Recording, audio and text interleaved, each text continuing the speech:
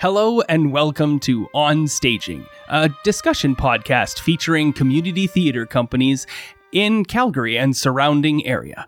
I'm Kyle, and today I have the esteemed pleasure of getting to sit down next to dynamic duo couple Gad Hihon and Jason Backus with Untold Stories as they present Back to Square One at the Pump House October 20th and 21st. You may know these wonderful two gentlemen from many CAT awards over the years for both acting and directing, let alone other nominations in a myriad of different topics and skill sets. Jason having received the CAT Award for his role in Avenue Q. As the two of you moved into COVID, you had started to create your own company, Untold Stories, and you've now done 2 full shows with Untold Stories, moving into your 3rd season of shows, let's say. And I just wanted to talk, before we get into Back to Square One, about what prompted you to start Untold Stories. Before we talk about why it's called Untold Stories and all the other bits that come with it, where did the inspiration to create a community theater company come from? A huge part of it was this desire to create another space in Calgary for theater. We have a really great theater scene, especially in community theater, but there's always room for more. And especially we have so many performers specifically, and there's not enough opportunities for all of these performers to always be in shows and get these roles and do the shows that they want to do. So I think a really big part of it was this desire to just create another space for people to come and create and explore. Yeah, I completely agree. I do believe that we were lucky because we lived together at that point until this day. So it was really funny to try to find out a project. As many people, they try to figure out what to do in this isolated world. And we figured out like, hey, we can do maybe a new space that we can foster community theater, try to give opportunities and show to everybody ways that they can learn something. Because that is one of our mandates, is that people at the end of the show that they were involved with us, they learn something. It can be, I learned to dance, I learned to sing, I learned to be more confident, or I learned that I don't want to do musicals anymore. And that's fantastic because at least they figure out something out of this experience, whatever is the reason. But they came with something extra. It's not just to do a show. It's just like what you will get from this experience. So you were sitting around the kitchen table, cooking eggs and making some toast, and decided, you know what, we want to have more theater in Calgary. Let's make more theater. Have either of you ever been involved in the creation of a society or a charitable company before? In my case, yes. In Mexico, I was artistic director for 12 years for a company named Gato Encerrado Theater Company. It was a different process because legislations are completely different. But the same process that we have here as community theater, I was working the same system in Mexico. At that point, I was not sure that that was community theater. I didn't know that that can be a thing until I moved here to Canada, and it was like, oh, so people can do this one by free. Wow. That was not groundbreaking for me, but I was very impressed that I understand the process in Mexico with the company of those 12 years. And here we found the opportunity at the right moment. COVID helped us to develop the company and start working on what will be our show that we want to have, which is the genre for the audience, which will be our target location, rehearsal space, etc.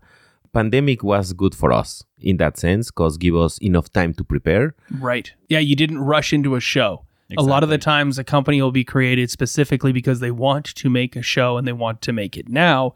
And they haven't done all the legwork to do the societal piece and the not-for-profit component and get a board of directors together and all of the other pieces. So you were living together. It's the pandemic time.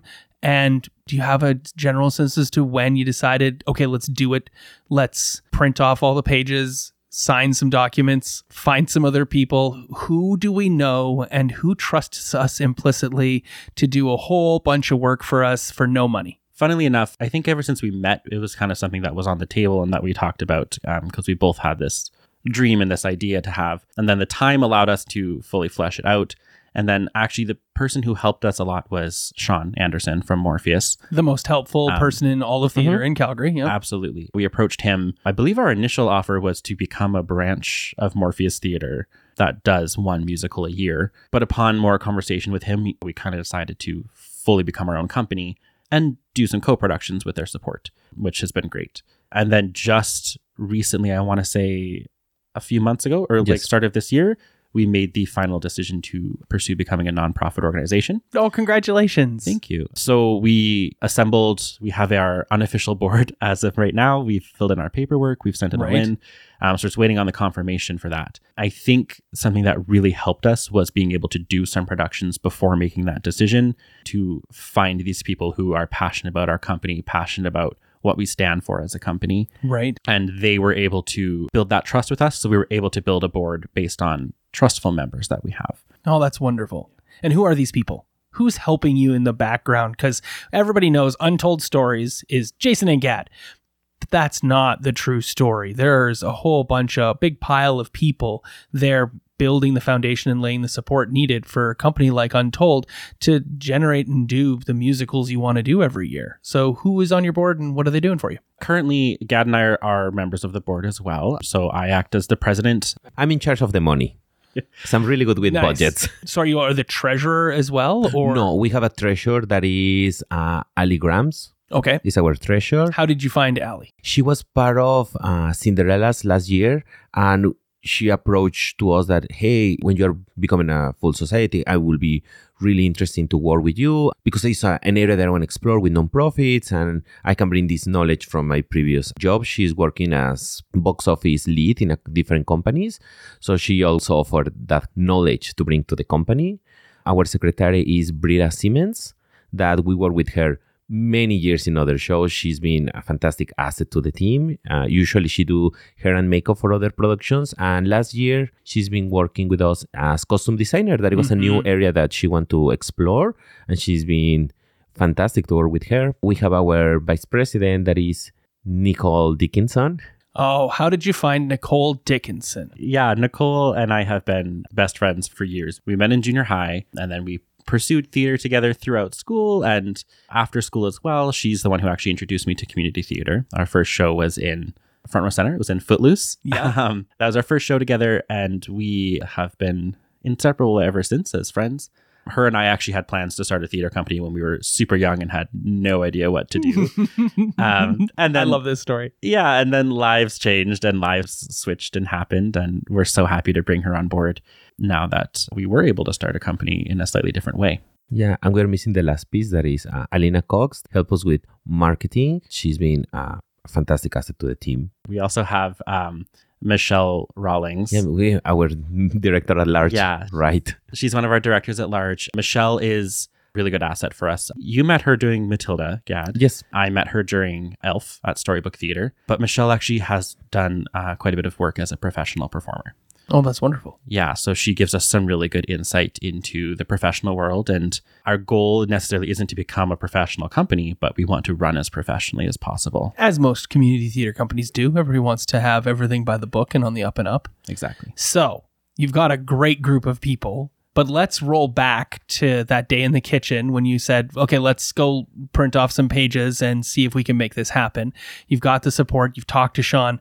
When did the name Untold Stories take place? When did that happen? Well, that's a very interesting story because we tried to debate about which name we will put on the company. Because originally when we approached Sean asked us like, okay, which will be the name of the company? And Jason and I debate about like something that is meaningful for us until we find out that I'm not sure exactly how we came with the name, but we decided that it was Untold to reflect every performer has an untold story to tell. That it can be they always want to be a lead, or they want to be on stage, or people that they always see these shows out there, but they don't have the opportunity to do it when they were young, and now they're like, I want to be on stage, I want to try this new environment. And not just for performers, for production members that they want to try new things. Most of our crews are very new in the area that they're exploring. Some others they have many years on the industry. So that's where it comes the name. We actually had a meeting with Daisy Pond really early in the process to just chat about some logistic things because she was such a great support to Scorpio Theater for a really long time. And I believe the name we proposed to her was Opportunity Theater. And she told us that was the worst name she's ever heard. Trust Daisy to be as frank as humanly possible. Yeah, and so it aligned with what we wanted to do as a company, but it was a little too on the nose.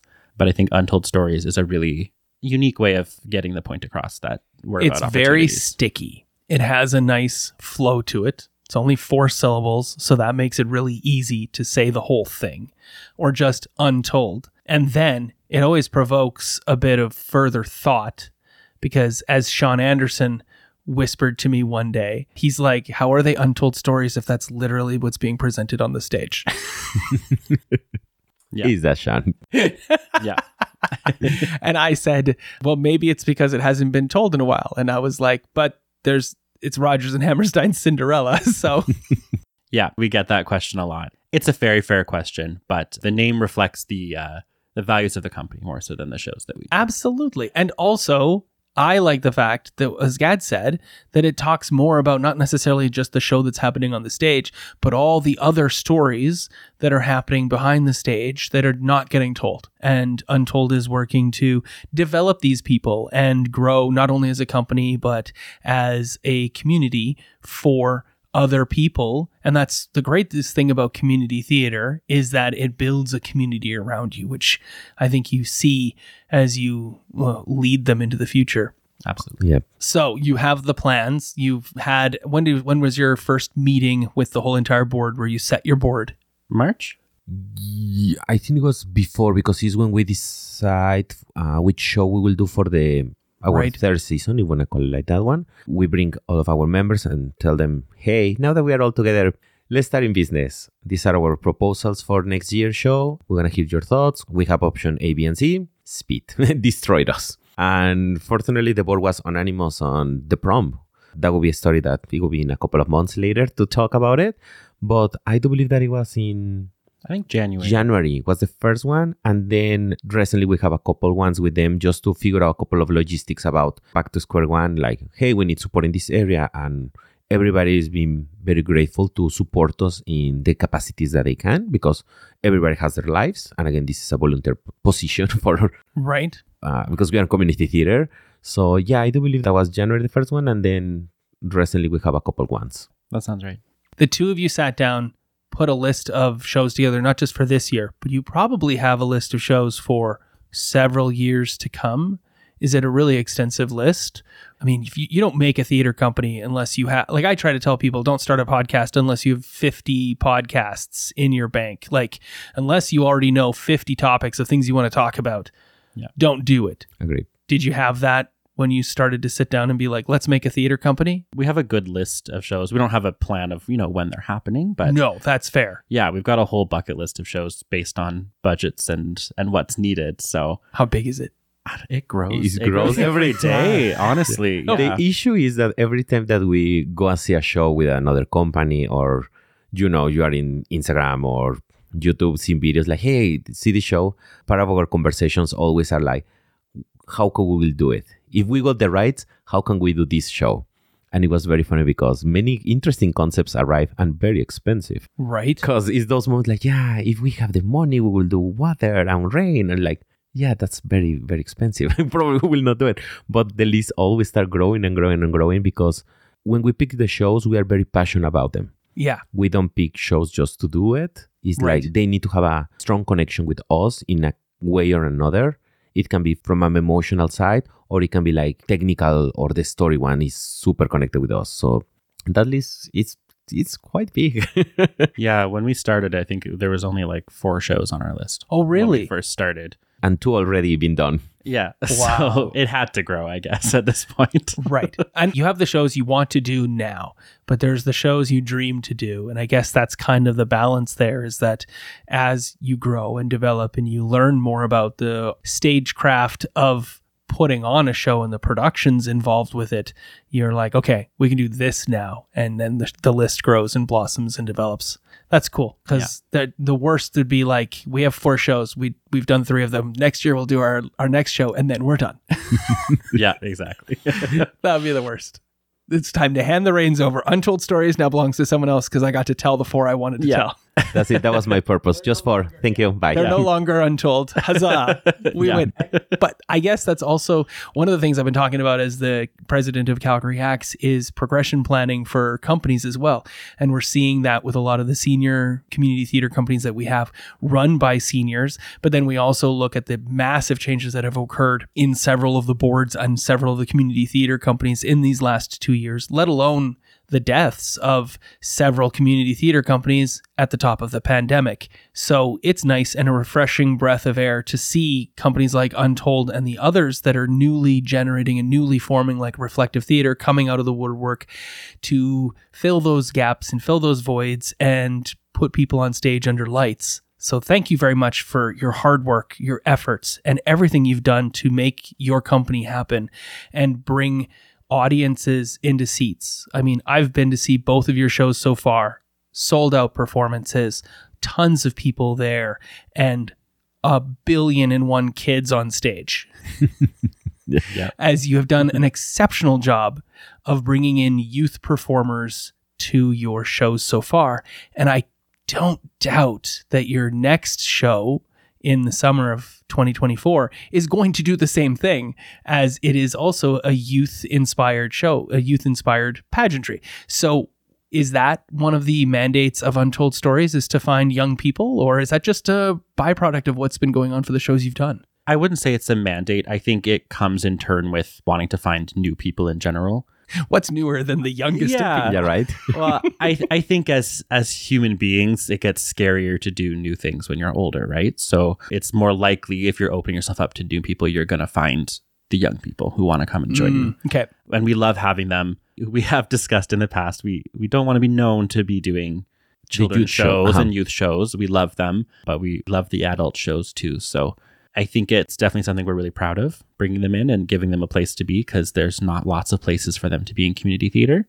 Yeah, it's depending on the show. Definitely, we don't want to get known by that one because we are not trying to fill any gap that is missing in our community theater. But we do believe that we will open to get any performer. If it's the right fit, it will get into the show no matter the age. That's what we been finding out. Even our requirements are certain ages. There was a couple of situations when we stretch a couple of those limits because we find a really good performer that wants to be with us, and why not give the opportunity to show what you want to bring to the table. And usually the people that they have that passion are the ones who are more grateful for the opportunity and give that extra mile on stage that we really appreciate it.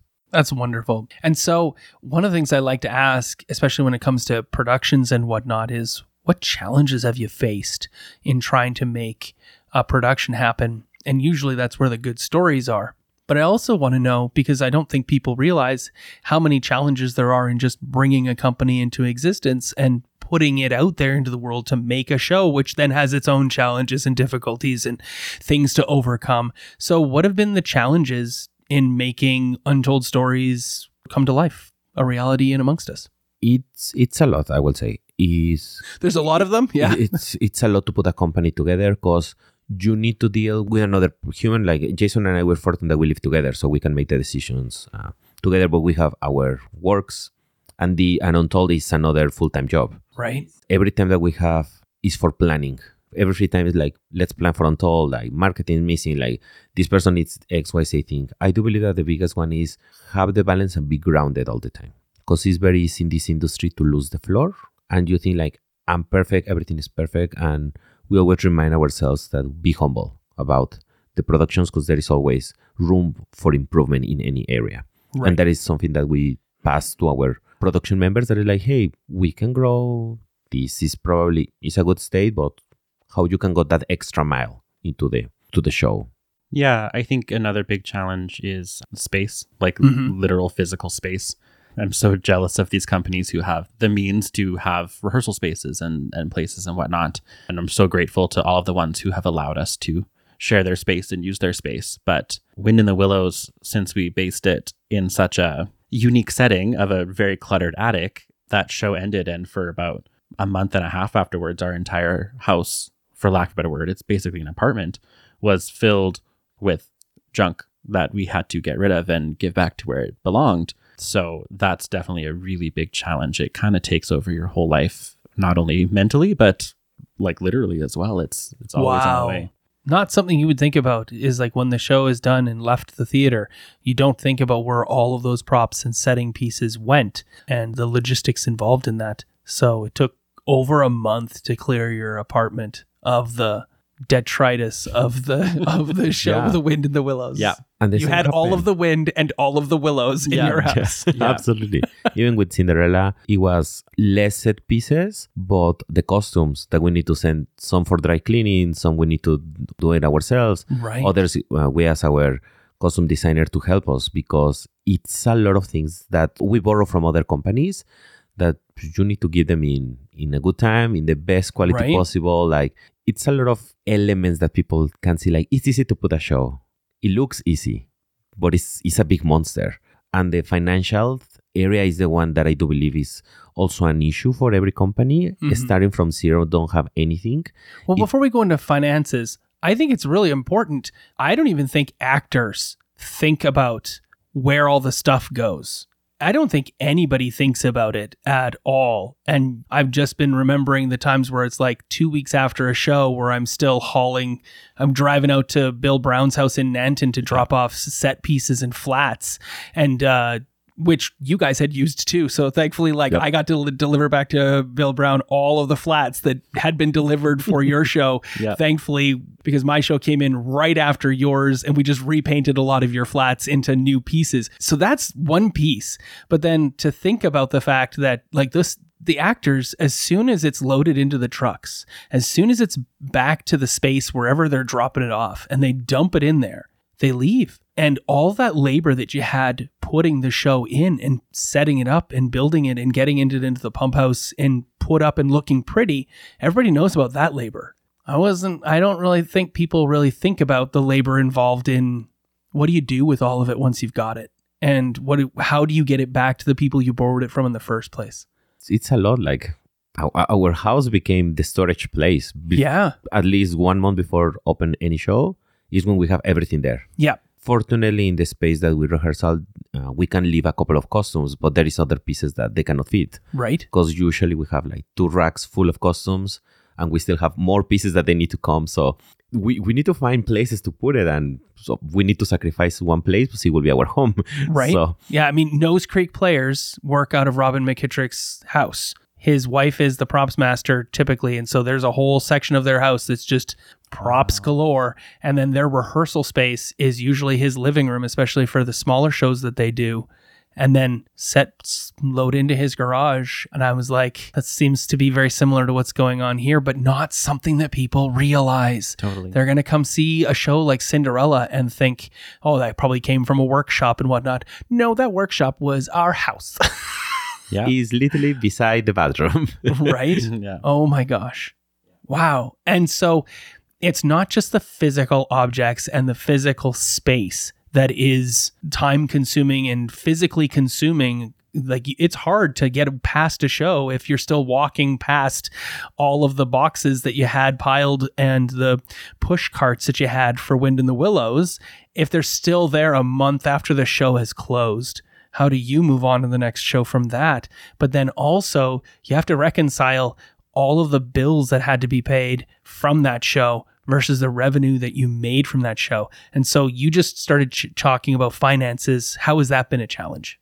I do believe it's not that easy to get money when you start. When you start a company, is hard because usually you can have grants, but to have a grant, you need to apply and it takes time and you need to put the show. The show needs to go on, like no matter the grant is approved or not. Because applying doesn't guarantee you that you will get it. So for us, we were very lucky that we partnered with Morpheus because Morpheus support the economical part for us. But every time that we start seeing the ticket sales and expenses and figure out how much is the minimum tickets that you need to sell per show to break even, not to have any kind of profit, just break even and don't have any loss. Because that was our goal when we started the company is in the financial side, we need to break even. You need more profit than that. Is is greedy. Because in these days and in this economy, as soon as we break even, we can rest and we can start thinking about like, now let's go for the profit. But it's a lot. Like, I'm the one who always crush the numbers to try to figure out how can we reduce expenses, how we can reduce materials. But it's hard for companies. It's a lot of money. Each musical is a couple of $1,000. Well, yeah, that's what I was going to say is like you cannot just barely break even because that means you did one show. You have to have made enough profit to afford to set up the next show. So that's why your first show has to make enough money to do a second show. Otherwise, you're spending money after money after money to make this show viable.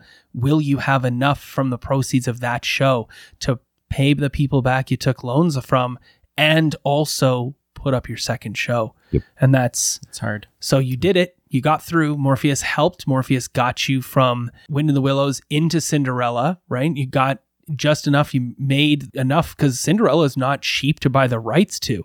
I was so shocked that your second show out of the gate was a Rodgers and Hammerstein's, and that's 10 years before it falls into public. Like Rodgers and Hammerstein's is getting closer and closer and closer to public domain. Yep. And then it won't cost us anything to do those shows like Gilbert and Sullivan.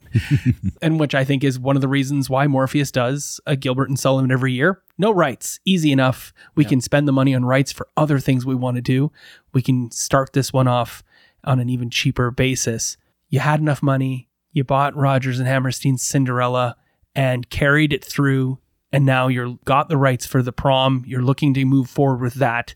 But money is still tight because you're only newly generated this year. You're only applying for grants now. Casino money is at least, I would say, 3 years away because it's going to take you 2 years of not-for-profit status with properly filed financials before you can even apply for a casino. And then it's usually 18 to 24 months before you get one. Yep. If you get it. Because that's always the thing that if you get it, like you'll apply for it and then you will get it within 18 to 24 months. That's how that will work. We rely a lot in donations from people. To be perfectly honest, that is what gives us some breathe when we can see donations from people that very generous trust in us, trust in the production. Because without them, it will be tougher. We get friends and family, and we get complete strangers. So please donate. We need the money. And so to that end, as a measure of ensuring your financial future for Untold Stories, this is what we're here to talk about today. We've gone a long way around the bush to try to get who is Untold Stories? Why'd you make it? Because I'm super interested in all of that. And you can tell the dedication in your guys' voices and in the work and the labor that you've done, that this is something you want to do for a long time. This isn't something you wanted to do a couple of times and be like, well, that was work. Let's move on to figuring out how to play the accordion. So to that end, you've put together a fundraiser. Back to Square One. Tell me about it. So Back to Square One, the title of the show stems from this being our very first independent production. Right. Our very first show was a concert. It was All Together Now, the collaboration with Morpheus, ourselves, Cappuccino, and Front Row Center. So Back to Square One is kind of us going back to our roots as a company, going back to what we want to do and what we want to provide to the artists that work with us, and really making sure that that is where we're still at and what we can still give to them. I think it was a little bit of a last minute decision to do it. Yes. Not in a bad way, just it was kind of on the back of our minds. And luckily we ended up having not much else to do in the theater world in the fall. And we kind of went, hey, why not? Let's try it. Let's see what happens. It's not super new to us because of All Together Now, but a little bit newer compared to full-time show. So you say last minute, but I would have to say that it was like 3 or 4 months ago that you made the decision to put together Back to Square One. Did you have to approach the board with the idea of putting this on? Yes. And of course, they rubber stamped that right away. Yes, more money, please. Thank you. Yeah, absolutely. The board was super down with having a fundraiser, especially in a concert team. Because money is necessary, but we think that this year we didn't have anything for this season. We want to put in numbers. The first 6 months we don't have any show, and the prom we start in auditions in November, and the show is in June. So we have a lot of time. Usually our productions, we take up to 1 year to 6 months of pre-production just to figure out how, when, etc. So for this one, it was a last minute between brackets, but it gives us like 3-4 months of pre-production, less of the usual time that we spend on every show. But yeah, it's been a really good turnout so far. Yeah, that's what I can see. You have 27 people listed in performer status on this production. You put out a call. When did that happen? And how many people came out for the call? Our audition call went out the end of August, early September. Did online auditions, which, depending on who you talk to, it hits in its So misses. Did you do live online auditions or taped auditions that were then sent to you? Taped auditions. Oh my goodness. Yeah. We're not sure in the future. We think we would probably prefer live again for this, but the taped auditions were nice in a sense. It gave people lots of time to prepare. What we asked for is they audition with the songs that they really want to sing. So it gives them time to make sure they can pick out the song, practice it, make sure they show us their best work. So I think it was really successful in that aspect. I believe we had 40 auditioners in total. Wow. For auditioners. And how we made the decisions, it was with our 2 music directors, Aislinn Ricard and Nicole Cates, also with our assistant director, that is Paisley Nuber, and we see who was the person, which was the song, how can we fit the song into the show, what are the areas that they can improve, because part of our process is they came to perform the song, they get notes from the music director, from the director as well, so we can polish the number. It's not just they can perform and do whatever they want. It's everything is structured to be cohesive, and that is when we start making decisions about solo leads, group numbers, and it was very tough to cut people because we want to have everybody, but we cannot have a 3-hour concert. No. Yeah, so. No, people won't even sit for a 2.5-hour Cat Awards. So. Yep. Yeah, no, they were incredibly talented auditioners. I don't think we had a single one that was complete no thank you. Like it was all based on what the right fit is, which, is what all casting is. But yes. And also who's willing to come through the door. But it sounds like we're not having that problem in Calgary with tons of auditioners coming out for all of the productions and all of the shows. They're not having, doesn't seem for the people I've talked to that it's been difficult to find people. Totally. So were there callbacks? No, not for this show. No. So you made your selection of the 27 performers. What happened next? Then it was designing the concert itself and the order the songs go in. It wasn't as hard as we thought it was going to be. We thought it was going to be more difficult than it was, but we had a really good selection of genres of songs and types of songs and musicals that they're from. We have some modern, we have classic, we have upbeat, we've got groups. Were people auditioning with the group numbers, or did they audition with a solo number and then you worked with them to say, hey, we heard your solo, it was great, we'd like to put you in this group number? People, they arrive with the song that they want to perform, an alternate option, and a couple of duets and group songs that they would like to perform if they were selected in that area. So we approached with the true honesty with the people, hey, you want to pair you with this performer because we thought that you will sound really good together. And the same happened with our 4 duets that we have and our 2 group songs. We've been on honesty about like, you're a fantastic performer. We want you in the show, but I cannot give to everybody a solo. We need to pair it with somebody else. No, absolutely. You can't have 27 people and everyone has a solo. That's the whole show you're done with. And everybody only gets a 90-second version of that song. Yeah, right. Just to make sure we get through this. Agree. Although I kind of like the idea of that now. Just like a big mashup, an hour and a half long mashup. It's a Glee episode where we go through like 40 songs, but only tiny amounts of them as they all move back and forth with each other. So what's the music? Is there live music? Is it canned music? Or what are we looking at for music? We're looking at tracks. Okay. We love the idea of live, but it brings a whole other challenge that I don't know if we're quite ready for as a company yet, both financially and time-wise, because, you have to bring them in for rehearsal. You have to pay for the rehearsal space. And there's lots of talented musicians in Calgary. We see them at FRC, and I know Morpheus brings them in sometimes. So one day we'd like to bring them in. But this one, we've got tracks going. Especially because it's a short rehearsal process. We rehearse in 3 weeks. Okay, so when was the first rehearsal? October 3rd. Oh, okay, wow. Yeah. So it was super to the point, and we were honest about like, here is your songs, your group numbers, practice, come literally to the table. 2 weeks. And then how does load in work for a show like this? We don't have a full week of tech. Right. We just have a day. So we have the Pump House Theater booked just for the Thursday. We don't have a massive set. It's just a little decor kind of stuff. So it won't take long to bring in. Our biggest challenge, we're not too concerned about it, will be we do have a lighting designer. Well, you got to. Yeah. Josie Kipe, who did our lights for Cinderella. Lovely. But she has that day. So we already told her, do your best. Don't hang lights. Just use what the Pump House has set up.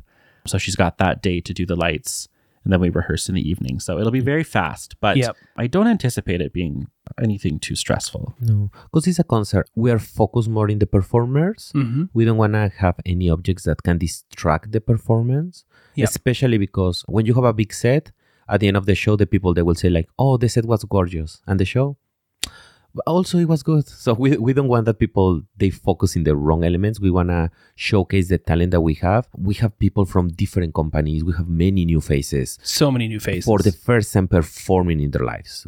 It was shocking for us. Because they came very excited about like, I didn't do musical theater before or singing in concerts. Like, welcome. You are a right fit and you have a beautiful voice. Why not? Yeah. So we really want to focus in the talent and showcase them as individuals. Yep. That's why we try to be minimal with other elements, and especially because it's a fundraising. So oh yeah, we try to get as much money as we can and spend as little as we can. Exactly. Absolutely. That's what a fundraiser is for. If you started having gigantic sets, I wonder why you could have just had blacks. Yeah. Just hung some blacks and moved on. Yeah. And been good from there. And so how are ticket sales going? Really, really good? Or are we looking for more people? It's only the October 20th and 21st. There's only 2 performances. Correct. To see all of these beautiful, wonderful actors step onto the stage. How are ticket sales going? We are good. The first show, we are 70% sold out. That sounds like an untold number for exactly sure. Right. And the second one, we are 50% of capacity. I just checked the numbers before I arrived here. So you'll listen to this week leading up to this show. Tickets are still available to come and see these 27 performers. That is a lot. And what I want to say is it's not going to make it a longer show. It's just going to pack more excitement and interest and investment into it. There's going to be something you're going to fall in love with, and it's going to showcase a whole crew, a whole slate of people you just don't normally get to see in theater because you haven't seen them in a while or they haven't performed at all before. And so this is a great opportunity to see some talent in Calgary in a new and wonderful way. And I couldn't think of a better way to do an evening than to see all of these amazing performers show up and sing their stuff. But you rehearsed for 2 weeks, and what are the challenges that come with this sort of show, with this sort of fundraising element? What is hard that people might not necessarily realize is difficult with putting on this sort of concert? I think, especially when you do a short process like this, it wasn't super last minute for performers, but it's a busy time of the year. We had a lot of conflicts with our performers. So it makes this interesting organizational scheduling conflict because everybody only gets one slot for their song. Right. Every song gets a half hour to 45 minutes, depending on the level of the song. And that's it. They get that amount of time to work on it. Well, with the music director and with you guys and with the assistant director and the team. Yes. They hopefully will be working on it on their own a lot more than that. But yeah. There's been a lot of gentle reminders to, keep working on it yourself. Make sure you're practicing at home. Because not only do we have all those solos, we have opening and closing number that's full cast, which obviously gets a lot more time to rehearse because there's choreography and whatnot involved. So I think the scheduling can present a bit of a challenge for sure. It's been successful thus far, but we've definitely had to shift a lot of things around. But fingers crossed, it's looking great. Yeah, so far I can tell you that the other one is, part of Untold is that we trust the people. Because we don't have the callbacks, we don't have the dance component of a regular callback to see the level. We trust that everybody can dance. And so far, everybody can dance. With our choreographer, Jessica Jones, she's choreographed opening and closing number and in the middle group numbers. And everybody's putting everything out there. They practice. As soon as we teach the choreo, we can see them there in their groups in the corners when they are not being blocking things. They are practice and making questions. So is that kind of known about if it will work or not? If you make the right choice? Because we just flip a coin with every performer, especially the ones that we don't know. Right. Because we always tend to go and see more shows in Calgary and surrounded areas as a scout talent to see like, oh, this person is really good in the ensemble. This person was really good here. So when they audition with us, we have a fair understanding of what are the skills of the performers. But with new people, it's gambling. We are hoping the best that it will work out and they will be fantastic, the work. So far, we've been very surprised with everybody. That's great. And Dale Herlihy, a friend of mine who's moved away and left Calgary Community Theater, definitely lessened for his move, always said that every show you do is your audition for the next show. And you just basically said exactly that. So that's awesome. I wish you two nothing but success in this fundraiser. And by that, I mean money. It is a fundraiser first and foremost. I hope that there is more opportunities for people to throw money at Untold Stories so that you can put together a brilliant run-in edition of The Prom, which is coming up later in the year, and we'll be back together and talk about that then. But get a ticket today and support Untold Stories.